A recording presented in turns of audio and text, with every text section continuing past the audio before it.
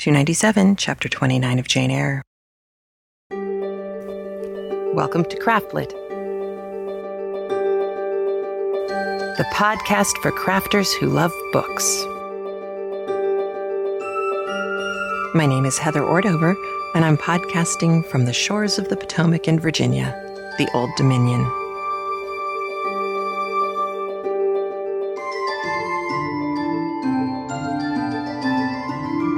Episode 297, Defarge Dieu. This episode brought to you by Little Acorn Creations, handmade accessories for heart and home. And Knit Circus, the e-newsletter delivered to your mailbox, bringing you 3 rings of knitting, sewing, and fun. You can find out more at www.knitcircus.com. And links to all of our sponsors can be found in the sidebar of the show notes at craftlit.com. Please visit them, as their support for the show is one of the things that keeps it free for you. Well, hello from sunny Virginia. It has been sunshiny and threatening to be warm without actually being warm. So it's been really pleasant. Pleasant enough that I went out and played basketball with my family. If you know me, as many of you do, you probably haven't heard those words cross my lips, leave my mouth, and enter your ears ever before. But we have a basketball hoop just down the hill, and I thought, maybe that's what we can do. And it was great, and the boys had a great time, and we had a nice spring break. Everybody's back at school, and this week I am releasing Volume 2 of the What Would Madame Defarge Knit series, so I'm a bit crazed, and I can't say that I'm all that unhappy about this week's chapter being both easy and not terribly long. But before I get to that, a couple of crafty bits for you. I found a link, which I tweeted, so some of you may have already seen it, to made-to-order Regency dresses. I know. How cool is that? The second thing is our own Penny from Pennywise Consultants and Little Acorn Creations has released a cute little pattern of little mousy butts. Her cat likes to play with these. They look like the tail end of the mouse.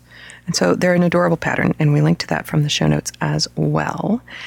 And last item, Lucy Neatbee has a new class over at Craftsy, and I got to have a sneak peek at it. And I don't know if you've ever seen Lucy teach on any of her teaching videos, but I can tell you this, aside from the fact that she has a fabulous accent, which is very easy on the ears, she also has a really wonderful visual style. She's somebody who's good at finding ways to explain things by using her hands and helping you see with something that's very simple and something that you can mimic, like your hands, helping you see really complicated things in knitting and kind of break it down so that it's actually not that complicated anymore. Because sometimes it's hard to see stitches and things like that when they're all tangled up together. And she just really demystifies the whole thing and does a nice job. And it's another double knitting class. You may recall a couple of years ago, I did a scarf, a finished scarf for the Knitting Scarves from Around the World. Part of that series, there was knitting sweaters from around the world, knitting socks from around the world. Well, the scarf one, I did a double knit scarf. I wanted it to be reversible. And I was not the only one who did a double knit scarf. And at one point, the editor wrote back and she said, it's interesting. Could you fine tune this aspect of your instructions? And I said, sure. And she mentioned that there were other double knit scarves in the book. And I said, oh my gosh, do you want to, unify the directions? Do you want to take out mine and replace them with other stuff? And she wrote back and said, no, the thing that's really interesting is all of you explained it a little bit differently. And so we've decided to leave those instructions in because it gives readers more options. And I thought that's fabulous. And that's also one of the reasons why something like Craftsy is so useful. because there's Alistair's class, there's Lucy's class. You can find someone who is going to speak to you the way that you need to be spoken to. And that, I think, is pretty good stuff. So keep an eye on the Lucy Neeby class, on Penny's cute little mouse butts, and also on that Regency dress site. That designer, I followed some of the other links on that page. She's done some really cool stuff. So lots of fun stuff for you to have a look at and frolic with. A few listeners who were very quick of the ear last week emailed to say, you mentioned German. You mentioned the German passage, but you didn't talk about it again. And there's a really good reason for that. It was that I didn't have the information for you yet. If you've been around since Dracula, you know that my brother-in-law is German. And I had to go to the source to find out what was going along with that particular passage that she quotes from. It's a passage from Schiller. It's from a play called Die Räuber, which is The Robbers. That was my pathetic German attempt to say The Robbers. And I think it'll help a little bit if I read some of what my brother-in-law wrote to me. So, and you should know, too, that this play, which was written in 1781, was very famous. So it's not a surprise that Charlotte Bronte knows it, and it's not a surprise that the girls in the farmhouse were reading it as they're trying to learn German. And in fact, as a theater person, it makes a lot of sense to me that they're trying to learn German by reading a play, because that means they're reading dialogue, which is what you would need for, say, conversational German. So I kind of liked that little element of verisimilitude there. So my brother-in-law wrote that the play is about two brothers. The good guy is the older son, Carl, who's very loved by his father and who is going to inherit everything by law. So Carl, good guy, much loved. The bad brother is Franz, who is jealous and he wants to get the inheritance for himself. So fairly standard issue starting point. Franz, bad brother, conceives a plot which leads to the father thinking that Carl, good brother, is dead, when in fact he has survived, and the way he survives after that point is by being a highwayman or a robber. So the scene quoted in Jane Eyre has the bad brother, Franz, talking to Daniel, who's the faithful servant of the house, about a dream that he's had. Now, being a dream, it is surreal, and it's kind of revealing stuff that's going on inside Daniel. The dream includes a lot of doomsday imagery, and then a first person appears. He is as beautiful as a starry night. That's our first quotation that we get. It says, beautiful as a starry night, and his ring identifies him unmistakably. And that line in German, spoken by someone who speaks German, sounds like this. Da trat hervor einer, anzusehen wie die Sternennacht. And one of the things that I really love about German is that when you know what you're listening to, you can hear it. You can hear the Sternennacht, the starry night. I love that. So okay, now I need to drop in and say, in talking to my brother-in-law Maurice, one of the things that he talked to me about was that during Schiller's time, the theater would have been very big, very broad, very presentational, and that since then, kind of in the post-war world, it's gotten really kind of pulled back. And I imagine Brecht had a lot to do with this too, that you kind of, it's more restrained, it's less romantic, actually. And so he actually recorded these lines various different ways, from very big, broad, and romantic to kind of pulling it back to almost a literal, almost legalese kind of sounding reading. And I picked some that are kind of in the middle, so you can still hear some of the drama and the poetry in the lines. But it may not be what you would hear on stage if you went to see a Schiller play today. So I thought that was kind of interesting. Or a Schiller play in German, anyway, today. So to continue on with the dream. So then a second person shows up. And the second person shows up in the dream with a miraculous mirror in which people can see only a snake, a tiger, or a leopard face. And then a third guy shows up. And he shows up with a scale. Ich wäge die Gedanken in der Schale meines Zornes und die Werke mit dem Gewichte meines Grimms. And roughly, the guy with the scales is saying, I weigh the thoughts in the bowl of my anger and the works with the weight of my fury. So there's a wrestling going on here, a wrestling between emotion and rationality, a wrestling with choices, a wrestling back and forth between anger and fury and thoughts versus work and all of this stuff. And I thought, how perfect for Charlotte to have picked this passage. Maurice went on to say that this dream is obviously a thinly veiled allegory on the two brothers, where Franz is consciously or subconsciously confessing to the servant Daniel. We don't really know because we haven't read this play. But we do know this. The firstborn son inheriting everything is a major factor in the play. It is not Franz's fault that he is born ugly. That's the bad son. It's also not Karl's fault that Franz is envious and all of these things. And although they all try to change their fate, in the end they are not successful. All of them die or suffer similar punishment, including the father. Now, Jane Eyre has some similar issues. She's not considered pretty. Neither is Rochester. Rochester, younger son, wasn't supposed to inherit anything. Jane, instead of being jealous about her situation or angry about her situation, she finds a way to grasp her own future and wrestle it out of the hands of fate. And that also links up interestingly to this Schiller play. So I thought that was pretty cool. But, Charlotte Bronte didn't pick that passage on accident, which I know. I mean, right? We knew that. Because it's Charlotte Bronte, and at this point, we know she's not doing these things on accident, but it's kind of nice to find out where she was going, that there's this wrestling with emotion versus reason. And, what better way to put a punctuation mark on her reasoning behind leaving Thornfield and Rochester behind? Emotion versus reason.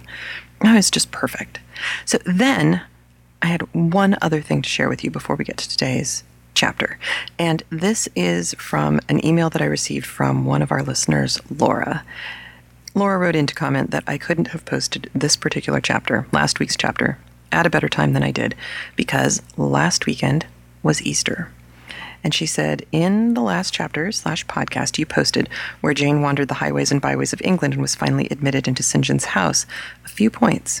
The first is that I found listening to that chapter on Easter Saturday quite poignant, as the chapter depicts Jane's quote-unquote death and quote-unquote resurrection.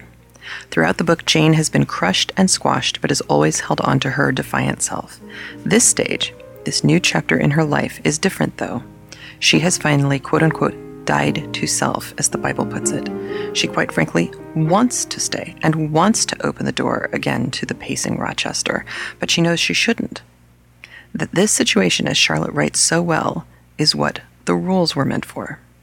Jane leaves Rochester, her death, taking little, and what she takes, she loses as well. She's penniless, starving, sleeping in the open air. She has reached absolute bottom and expects a physical death.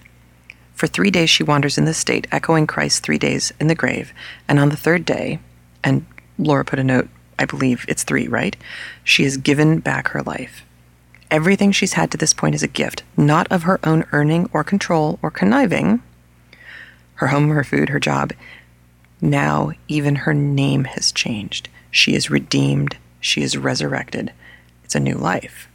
She goes on to say, one point of irony is that she is saved by St. John.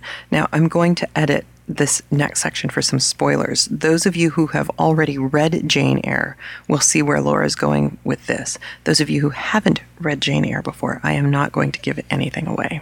Or at least not anything that you couldn't infer by the way that St. John spoke to Jane on the doorstep of his house. Laura goes on to say, it's ironic that she is saved by St. John. St. John. John in the Gospels is a man practically dripping with love. He is the one whom Jesus loved, that's in quotation marks, because he got Jesus and his mission. and connected with Jesus on a different level because of it. He, after all, is the writer who gives us John, chapter 3, verse 16. For God so loved the world that he gave his one and only Son, that whosoever believes in him shall not perish, but have everlasting life. The scripture emphasizes God's purpose in sending Jesus, but emphasizes it through the lens of love. Again, in John 4, 7 and 8, or chapter 4, verses 7 and 8, he wrote, Beloved, let us love one another, for love is of God, and whoever loves has been born of God and knows God. Anyone who does not love does not know God, because God is love. Love is such a central part to John the Apostle that he boils all of our actions and the worth of all of our actions down to it, and our very worth down to the point of whether do we love or not. Now I'm going to cut Laura's commentary on St. John after this point, but I am very happy that I am able to leave you with this little snapshot of St. John from the Bible. Because as we move on through the next chapters where St. John becomes a more and more important player, it's going to be really nice to have this in the back of your mind. And on that worthy note, we will pick up where we left off with Jane recuperating and recovering at a home on the moors where she needs to take some time to get to know the people who just saved her life. So here we go with chapter 29 of Jane Eyre.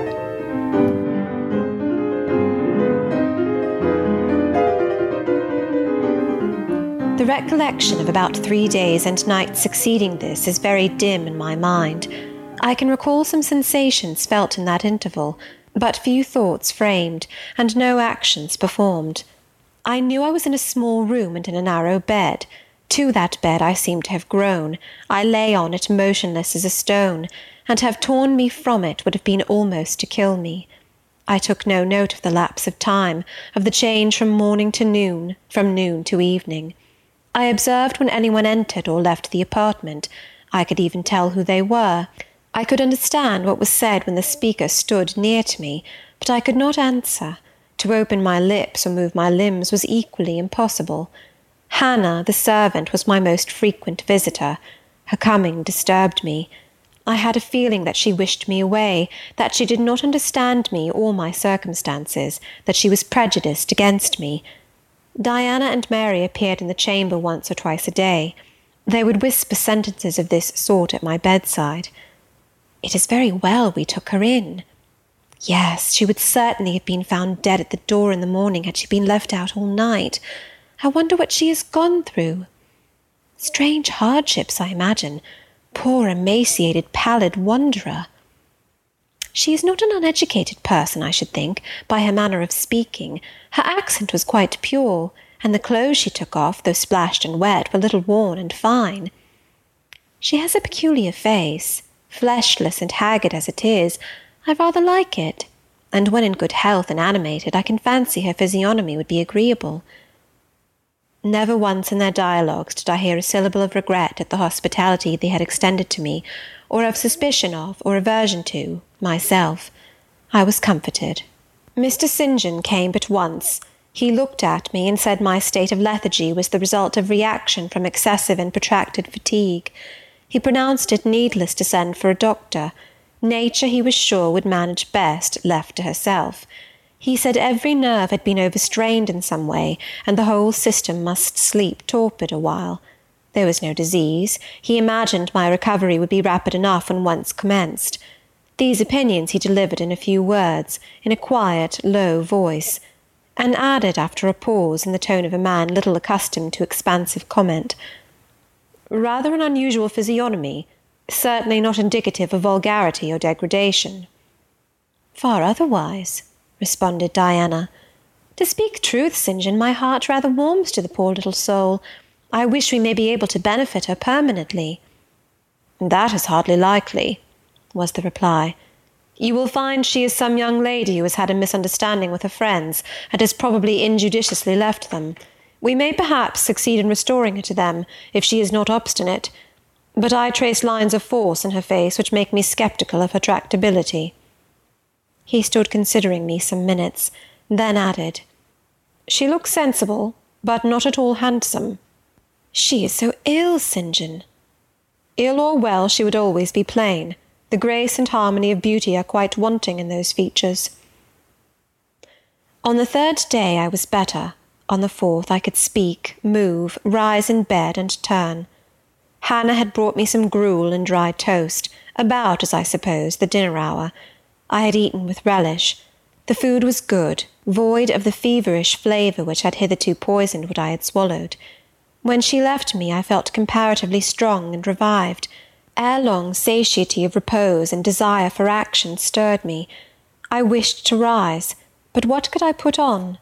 Only my damp and bemired apparel, in which I had slept on the ground and fallen in the marsh. I felt ashamed to appear before my benefactors so clad. I was spared the humiliation. On a chair by the bedside were all my own things, clean and dry. My black silk frock hung against the wall. The traces of the bog were removed from it, the creases left by the wet smoothed out. It was quite decent. My very shoes and stockings were purified and rendered presentable. There were the means of washing in the room, and a comb and brush to smooth my hair. After a weary process, and resting every 5 minutes, I succeeded in dressing myself. My clothes hung loose on me, for I was much wasted, but I covered deficiencies with a shawl, and once more clean and respectable looking, no speck of the dirt, no trace of the disorder I so hated, and which seemed so to degrade me, left. I crept down a stone staircase with the aid of the banisters to a narrow, low passage, and found my way presently to the kitchen. It was full of the fragrance of new bread and the warmth of a generous fire. Hannah was baking. Prejudices, it is well known, are most difficult to eradicate from the heart, whose soil has never been loosened or fertilized by education. They grow there, firm as weeds among stones. Hannah had been cold and stiff indeed at the first. Latterly she had begun to relent a little, and when she saw me come in tidy and well-dressed, she even smiled. "What, you have got up?" she said. "You were better then. You may sit you down on my chair on the hearthstone if you will." She pointed to the rocking-chair. I took it. She bustled about, examining me every now and then with the corner of her eye. Turning to me as she took some loaves from the oven, she asked bluntly, "Did you ever go a-begging afore you came here?" I was indignant for a moment, but remembering that anger was out of the question, and that I had indeed appeared as a beggar to her, I answered quietly, but still not without a certain marked firmness. "You are mistaken in supposing me a beggar. I am no beggar, any more than yourself or your young ladies." After a pause, she said, "I do not understand that. You've like no house, nor no brass, I guess." "The want of house or brass, by which I suppose you mean money, does not make a beggar in your sense of the word." "Are you book-learned?" she inquired presently. "Yes, very." "But you've never been to a boarding school?" "I was at a boarding school 8 years." She opened her eyes wide. "Whatever cannot you keep yourself for, then?" "I have kept myself, and I trust shall keep myself again. What are you going to do with these gooseberries?"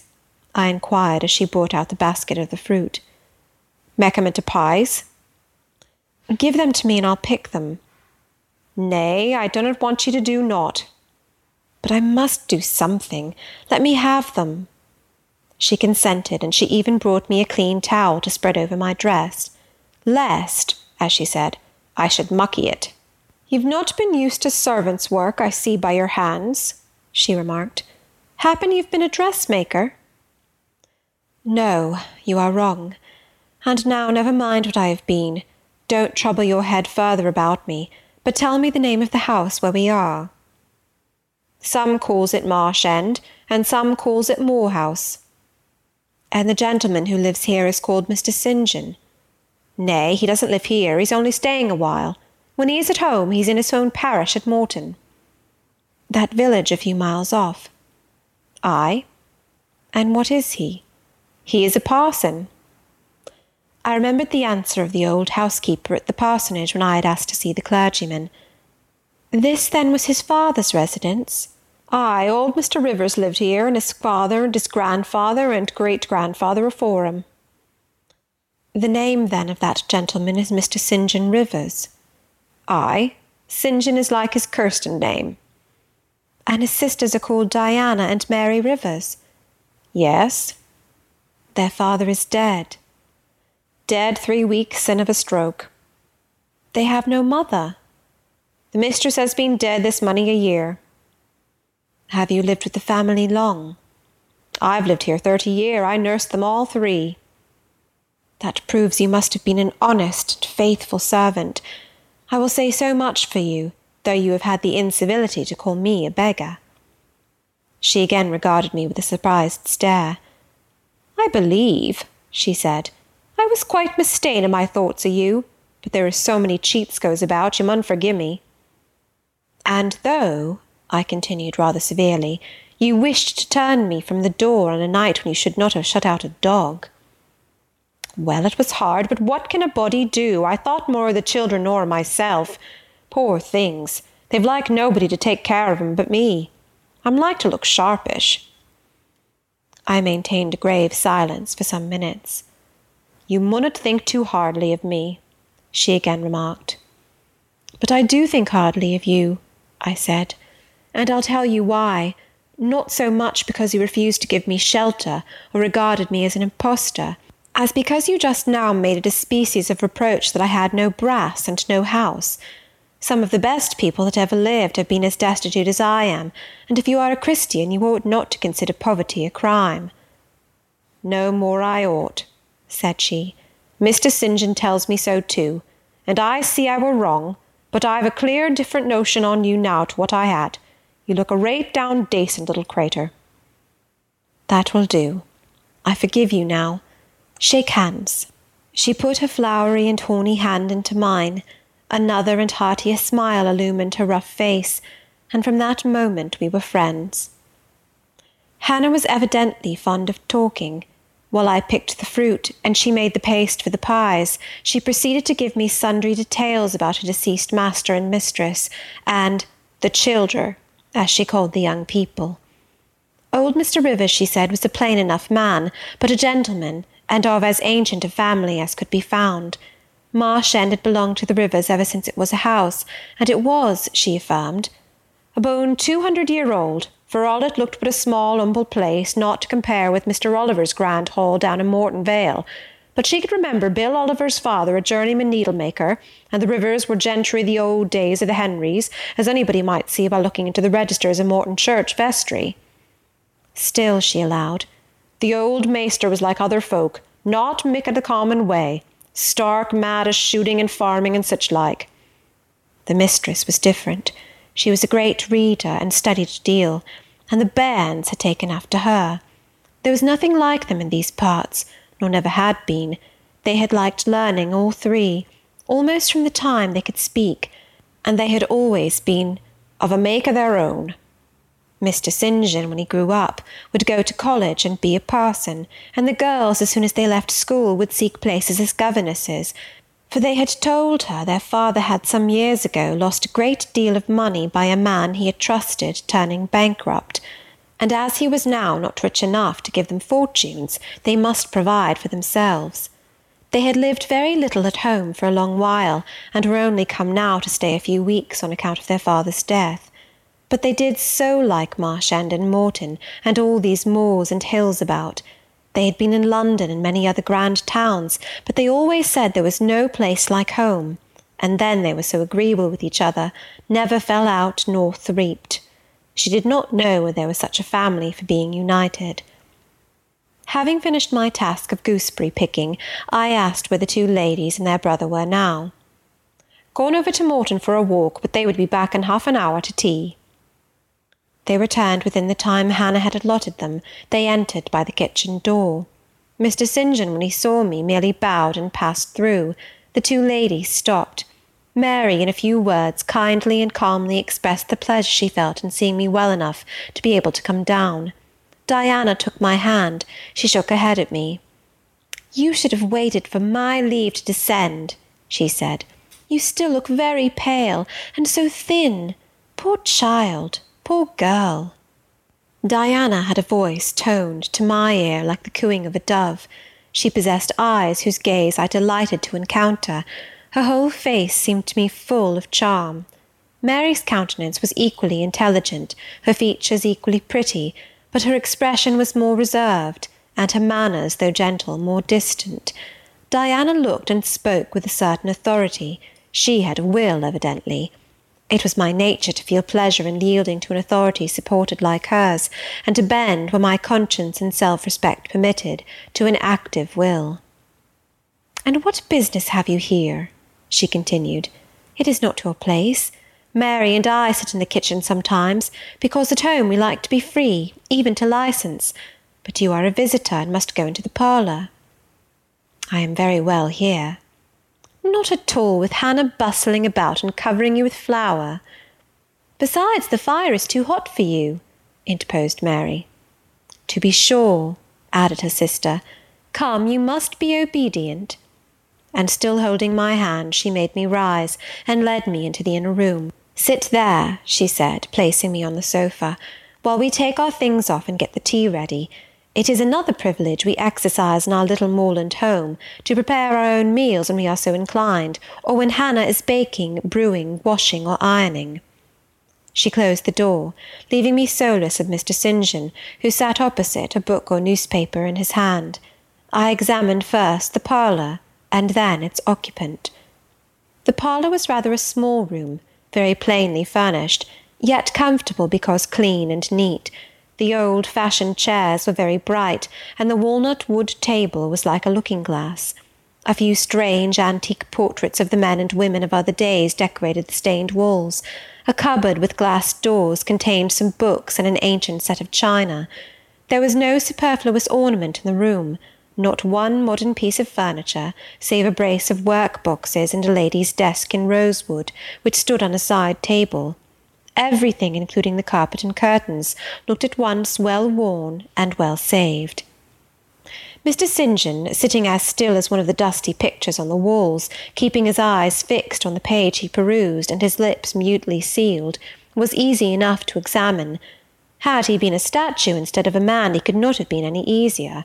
He was young, perhaps from 28 to 30, tall, slender. His face riveted the eye. It was like a Greek face, very pure in outline, quite a straight, classic nose, quite an Athenian mouth and chin. It is seldom indeed an English face comes so near the antique models as did his. He might well be a little shocked at the irregularity of my lineaments, his own being so harmonious. His eyes were large and blue, with brown lashes. His high forehead, colourless as ivory, was partially streaked over by careless locks of fair hair. This is a gentle delineation, is it not, reader? Yet he whom it describes scarcely impressed one with the idea of a gentle, a yielding, an impressible, or even of a placid nature. Quiescent as he now sat, there was something about his nostril, his mouth, his brow, which to my perceptions indicated elements within either restless or hard or eager. He did not speak to me one word, nor even direct to me one glance, till his sisters returned. Diana, as she passed in and out in the course of preparing tea, brought me a little cake, baked on the top of the oven.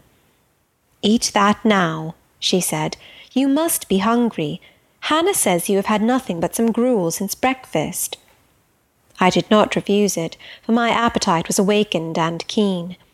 Mr. Rivers now closed his book, approached the table, and as he took a seat, fixed his blue, pictorial-looking eyes full on me. There was an unceremonious directness, a searching, decided steadfastness in his gaze now, which told that intention, and not diffidence, had hitherto kept it averted from the stranger. "You are very hungry," he said. "I am, sir." It is my way, it always was my way by instinct, ever to meet the brief with brevity, the direct with plainness. "It is well for you that a low fever has forced you to abstain for the last 3 days. There would have been danger in yielding to the cravings of your appetite at first. Now you may eat, though still not immoderately." "I trust I shall not eat long at your expense, sir," was my very clumsily contrived, unpolished answer. "No," he said coolly. "When you have indicated to us the residence of your friends, we can write to them, and you may be restored to home." That I must plainly tell you is out of my power to do, being absolutely without home and friends. The three looked at me, but not distrustfully. I felt there was no suspicion in their glances. There was more of curiosity. I speak particularly of the young ladies. St. John's eyes, though clear enough in a literal sense, in a figurative one were difficult to fathom. He seemed to use them rather as instruments to search other people's thoughts than as agents to reveal his own, the which combination of keenness and reserve was considerably more calculated to embarrass than to encourage. "Do you mean to say," he asked, "that you are completely isolated from every connection?" "I do. Not a tie links me to any living thing. Not a claim do I possess to admittance under any roof in England." "A most singular position at your age." Here I saw his glance directed to my hands, which were folded on the table before me. I wondered what he sought there. His words soon explained the quest. "You have never been married? You are a spinster?" Diana laughed. "Why, she can't be above 17 or 18 years old, St. John," said she. "I am near 19, but I am not married. No." I felt a burning glow mount to my face, for bitter and agitating recollections were awakened by the allusion to marriage. They all saw the embarrassment and the emotion. Diana and Mary relieved me by turning their eyes elsewhere than to my crimson visage, but the colder and sterner brother continued to gaze, till the trouble he had excited forced out tears as well as colour. "Where did you last reside?" he now asked. "You are too inquisitive, St. John," murmured Mary in a low voice, but he leaned over the table and required an answer by a second firm and piercing look. "The name of the place where, and of the person with whom I lived, is my secret," I replied concisely. "Which, if you like, you have, in my opinion, a right to keep, both from St. John and from every other questioner," remarked Diana. "Yet, if I know nothing about you or your history, I cannot help you," he said. "And you need help, do you not?" "I need it, and I seek it so far, sir, that some true philanthropist will put me in the way of getting work which I can do, and the remuneration for which will keep me, if but in the barest necessities of life. I know not whether I am a true philanthropist, yet I am willing to aid you to the utmost of my power in a purpose so honest. First, then, tell me what you have been accustomed to do, and what you can do." I had now swallowed my tea. I was mightily refreshed by the beverage, as much so as a giant with wine. It gave new tone to my unstrung nerves, and enabled me to address this penetrating young judge steadily. "Mr. Rivers," I said, turning to him and looking at him as he looked at me, openly and without diffidence, "you and your sisters have done me a great service, the greatest man can do his fellow being. You have rescued me, by your noble hospitality, from death. This benefit conferred gives you an unlimited claim on my gratitude, and a claim to a certain extent on my confidence. I will tell you as much of the history of the wanderer you have harboured as I can tell without compromising my own peace of mind, my own security, moral and physical, and that of others. I am an orphan, the daughter of a clergyman. My parents died before I could know them. I was brought up a dependent, educated in a charitable institution. I will even tell you the name of the establishment, where I passed 6 years as a pupil and 2 as a teacher, Lowood Orphan Asylum, Blankshire. You will have heard of it, Mr. Rivers. The Reverend Robert Brocklehurst is the treasurer." "I have heard of Mr. Brocklehurst, and I have seen the school." "I left Lowood nearly a year since to become a private governess. I obtained a good situation, and was happy. This place I was obliged to leave 4 days before I came here. The reason of my departure I cannot and ought not to explain. It would be useless, dangerous, and would sound incredible. No blame attached to me. I am as free from culpability as any one of you 3. Miserable I am, and must be for a time, for the catastrophe which drove me from a house I had found a paradise was of a strange and direful nature. I observed but 2 points in planning my departure: speed, secrecy. To secure these I had to leave behind me everything I possessed except a small parcel, which in my hurry and trouble of mind I forgot to take out of the coach that brought me to Whitcross. To this neighbourhood, then, I came, quite destitute. I slept 2 nights in the open air, and wandered about 2 days without crossing a threshold. But twice in that space of time did I taste food, and it was when brought by hunger, exhaustion, and despair almost to the last gasp, that you, Mr. Rivers, forbade me to perish of want at your door, and took me under the shelter of your roof. I know all your sisters have done for me since, for I have not been insensible during my seeming torpor, and I owe to their spontaneous, genuine, genial compassion as large a debt as to your evangelical charity. "Don't make her talk any more now, St. John," said Diana as I paused. "She is evidently not yet fit for excitement. Come to the sofa and sit down now, Miss Elliot." I gave an involuntary half-start at hearing the alias. I had forgotten my new name. Mr. Rivers, whom nothing seemed to escape, noticed it at once. "You said your name was Jane Elliot," he observed. "I did say so, and it is the name by which I think it expedient to be called at present, but it is not my real name, and when I hear it, it sounds strange to me." "Your real name you will not give?" "No. I fear discovery above all things, and whatever disclosure would lead to it, I avoid." "You are quite right, I am sure," said Diana. "Now do, brother, let her be at peace a while." But when St. John had mused a few moments, he recommenced as imperturbably and with as much acumen as ever. "You would not like to be long dependent on our hospitality. You would wish, I see, to dispense as soon as may be with my sister's compassion, and above all with my charity. I am quite sensible of the distinction drawn, nor do I resent it. It is just. You desire to be independent of us?" "I do. I have already said so. Show me how to work or how to seek work. That is all I now ask. Then let me go, if it be but to the meanest cottage.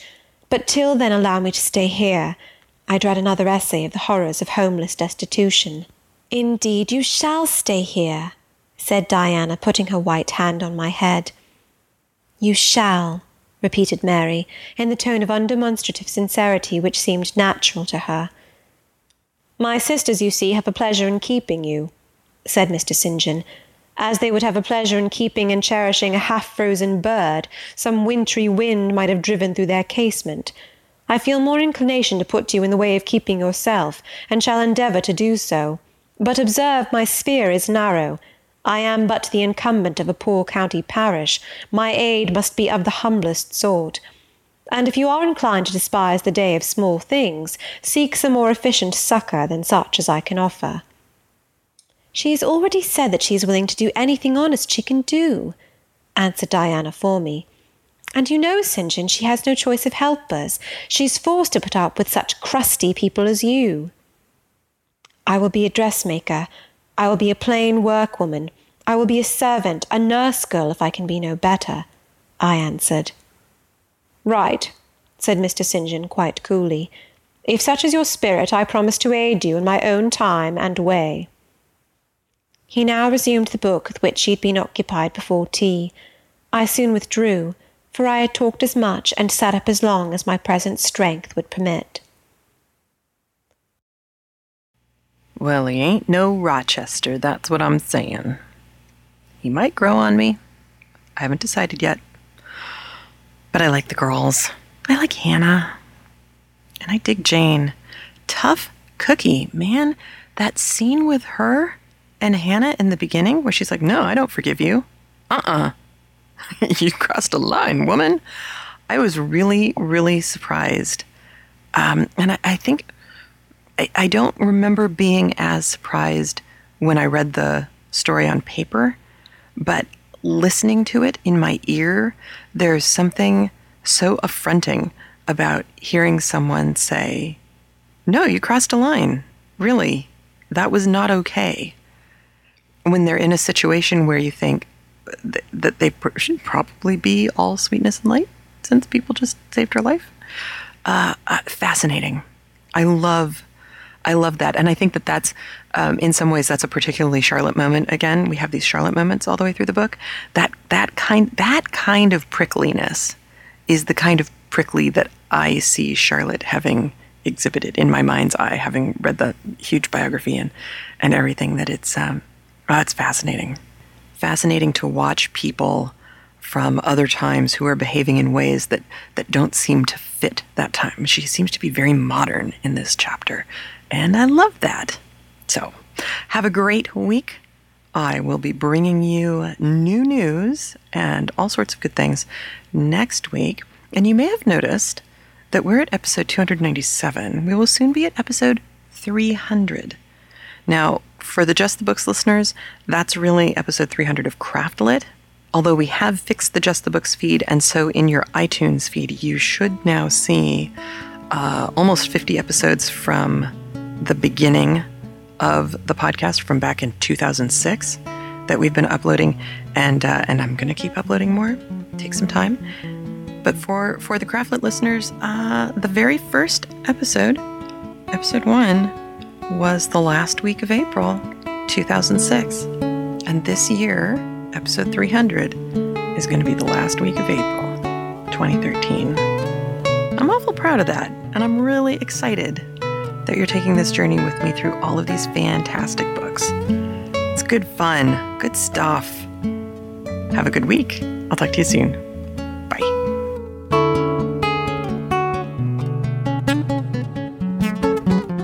Like Craftlit? Leave us a review on iTunes, like us on Facebook, or post a link to us when you comment on literary blogs. You can listen via Stitcher Radio, craftlit.com, just-the-books.com, or via our Android or iPhone app. You can also use the free Craftlit app to access premium subscriber content. Just the Books and Craftlit are made possible by the support of our listeners, and for that, I am truly grateful. Just the Books and Craftlit are produced by Penny Shima Glantz and Elizabeth Green Musselman and Heather Ordover. And remember,